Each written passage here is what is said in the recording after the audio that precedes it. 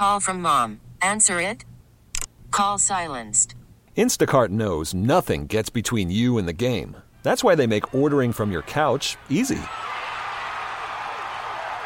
Stock up today and get all your groceries for the week delivered in as fast as 30 minutes without missing a minute of the game. You have 47 new voicemails. Download the app to get free delivery on your first 3 orders while supplies last. Minimum $10 per order. Additional terms apply. We are joined by Bloomberg tech reporter Matt Day. Amazon's latest round of cutbacks includes its wearable health tracking device.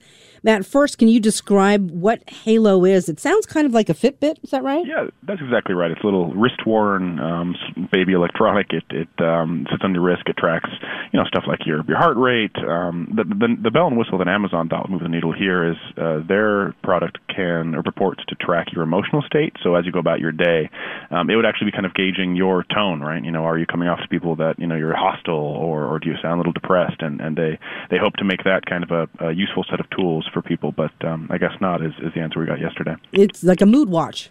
Yeah, exactly right. And there was another product they released called Halo Rise, a similar effort to use, kind of high-tech sensors to do something new for folks. It fired radar at people during their sleep to sort of say how quality the rest they were getting was. So why did it just not catch on? And Amazon saying they're going to offer money back to people who actually bought it? I mean, I haven't heard of that. Yeah, these products didn't catch fire. That's definitely true. But I think that this also has a great deal to do with Amazon's season of cuts. The company is turning off marginal products, things that it doesn't think are going to ever be a big hit.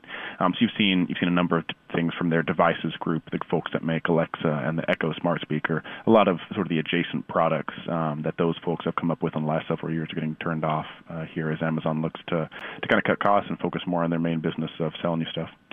So yesterday we were talking with Bloomberg's Mark Gurman about how Apple was expanding its health offerings using AI, empowered like a coaching service. And I'm wondering, is Amazon pulling out of health sector, or are they just going to try for something different?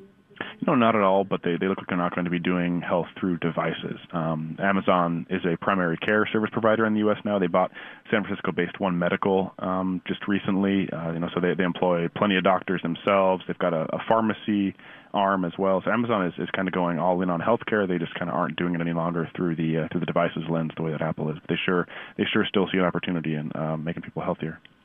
You were talking about how this is part of Amazon that trying to make cuts, and we were hearing and you heard about layoffs at Amazon Studios. What do we know?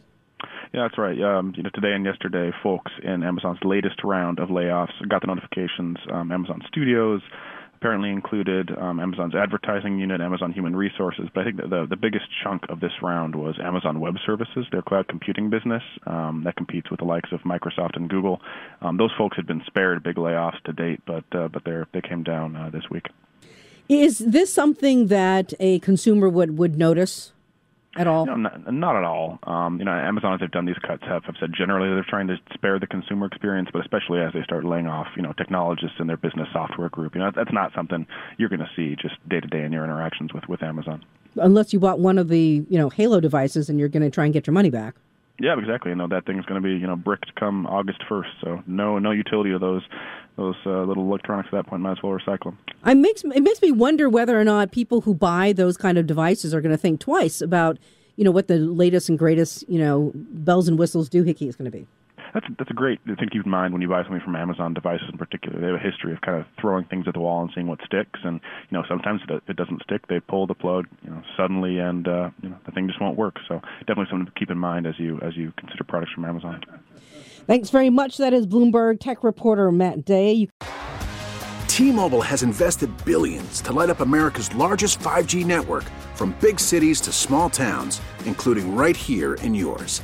And great coverage is just the beginning. Right now, families and small businesses can save up to 20% versus AT&T and Verizon when they switch. Visit your local T-Mobile store today.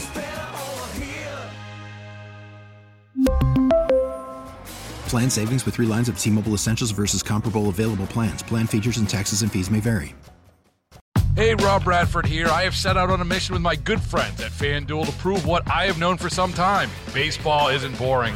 Now I have a daily podcast to prove it with some of the most notable people in the baseball world, screaming baseball isn't boring from the mountaintops, or at least agreeing to come on our show. Players, managers, GMs, and yes, even the commissioner of baseball, Rob Manfred. It has been a constant wave of baseball's most powerful voices. So join the revolution. Subscribe and soak in Baseball Isn't Boring. Listen on your Odyssey app or wherever you get your podcasts. You'll be glad you did.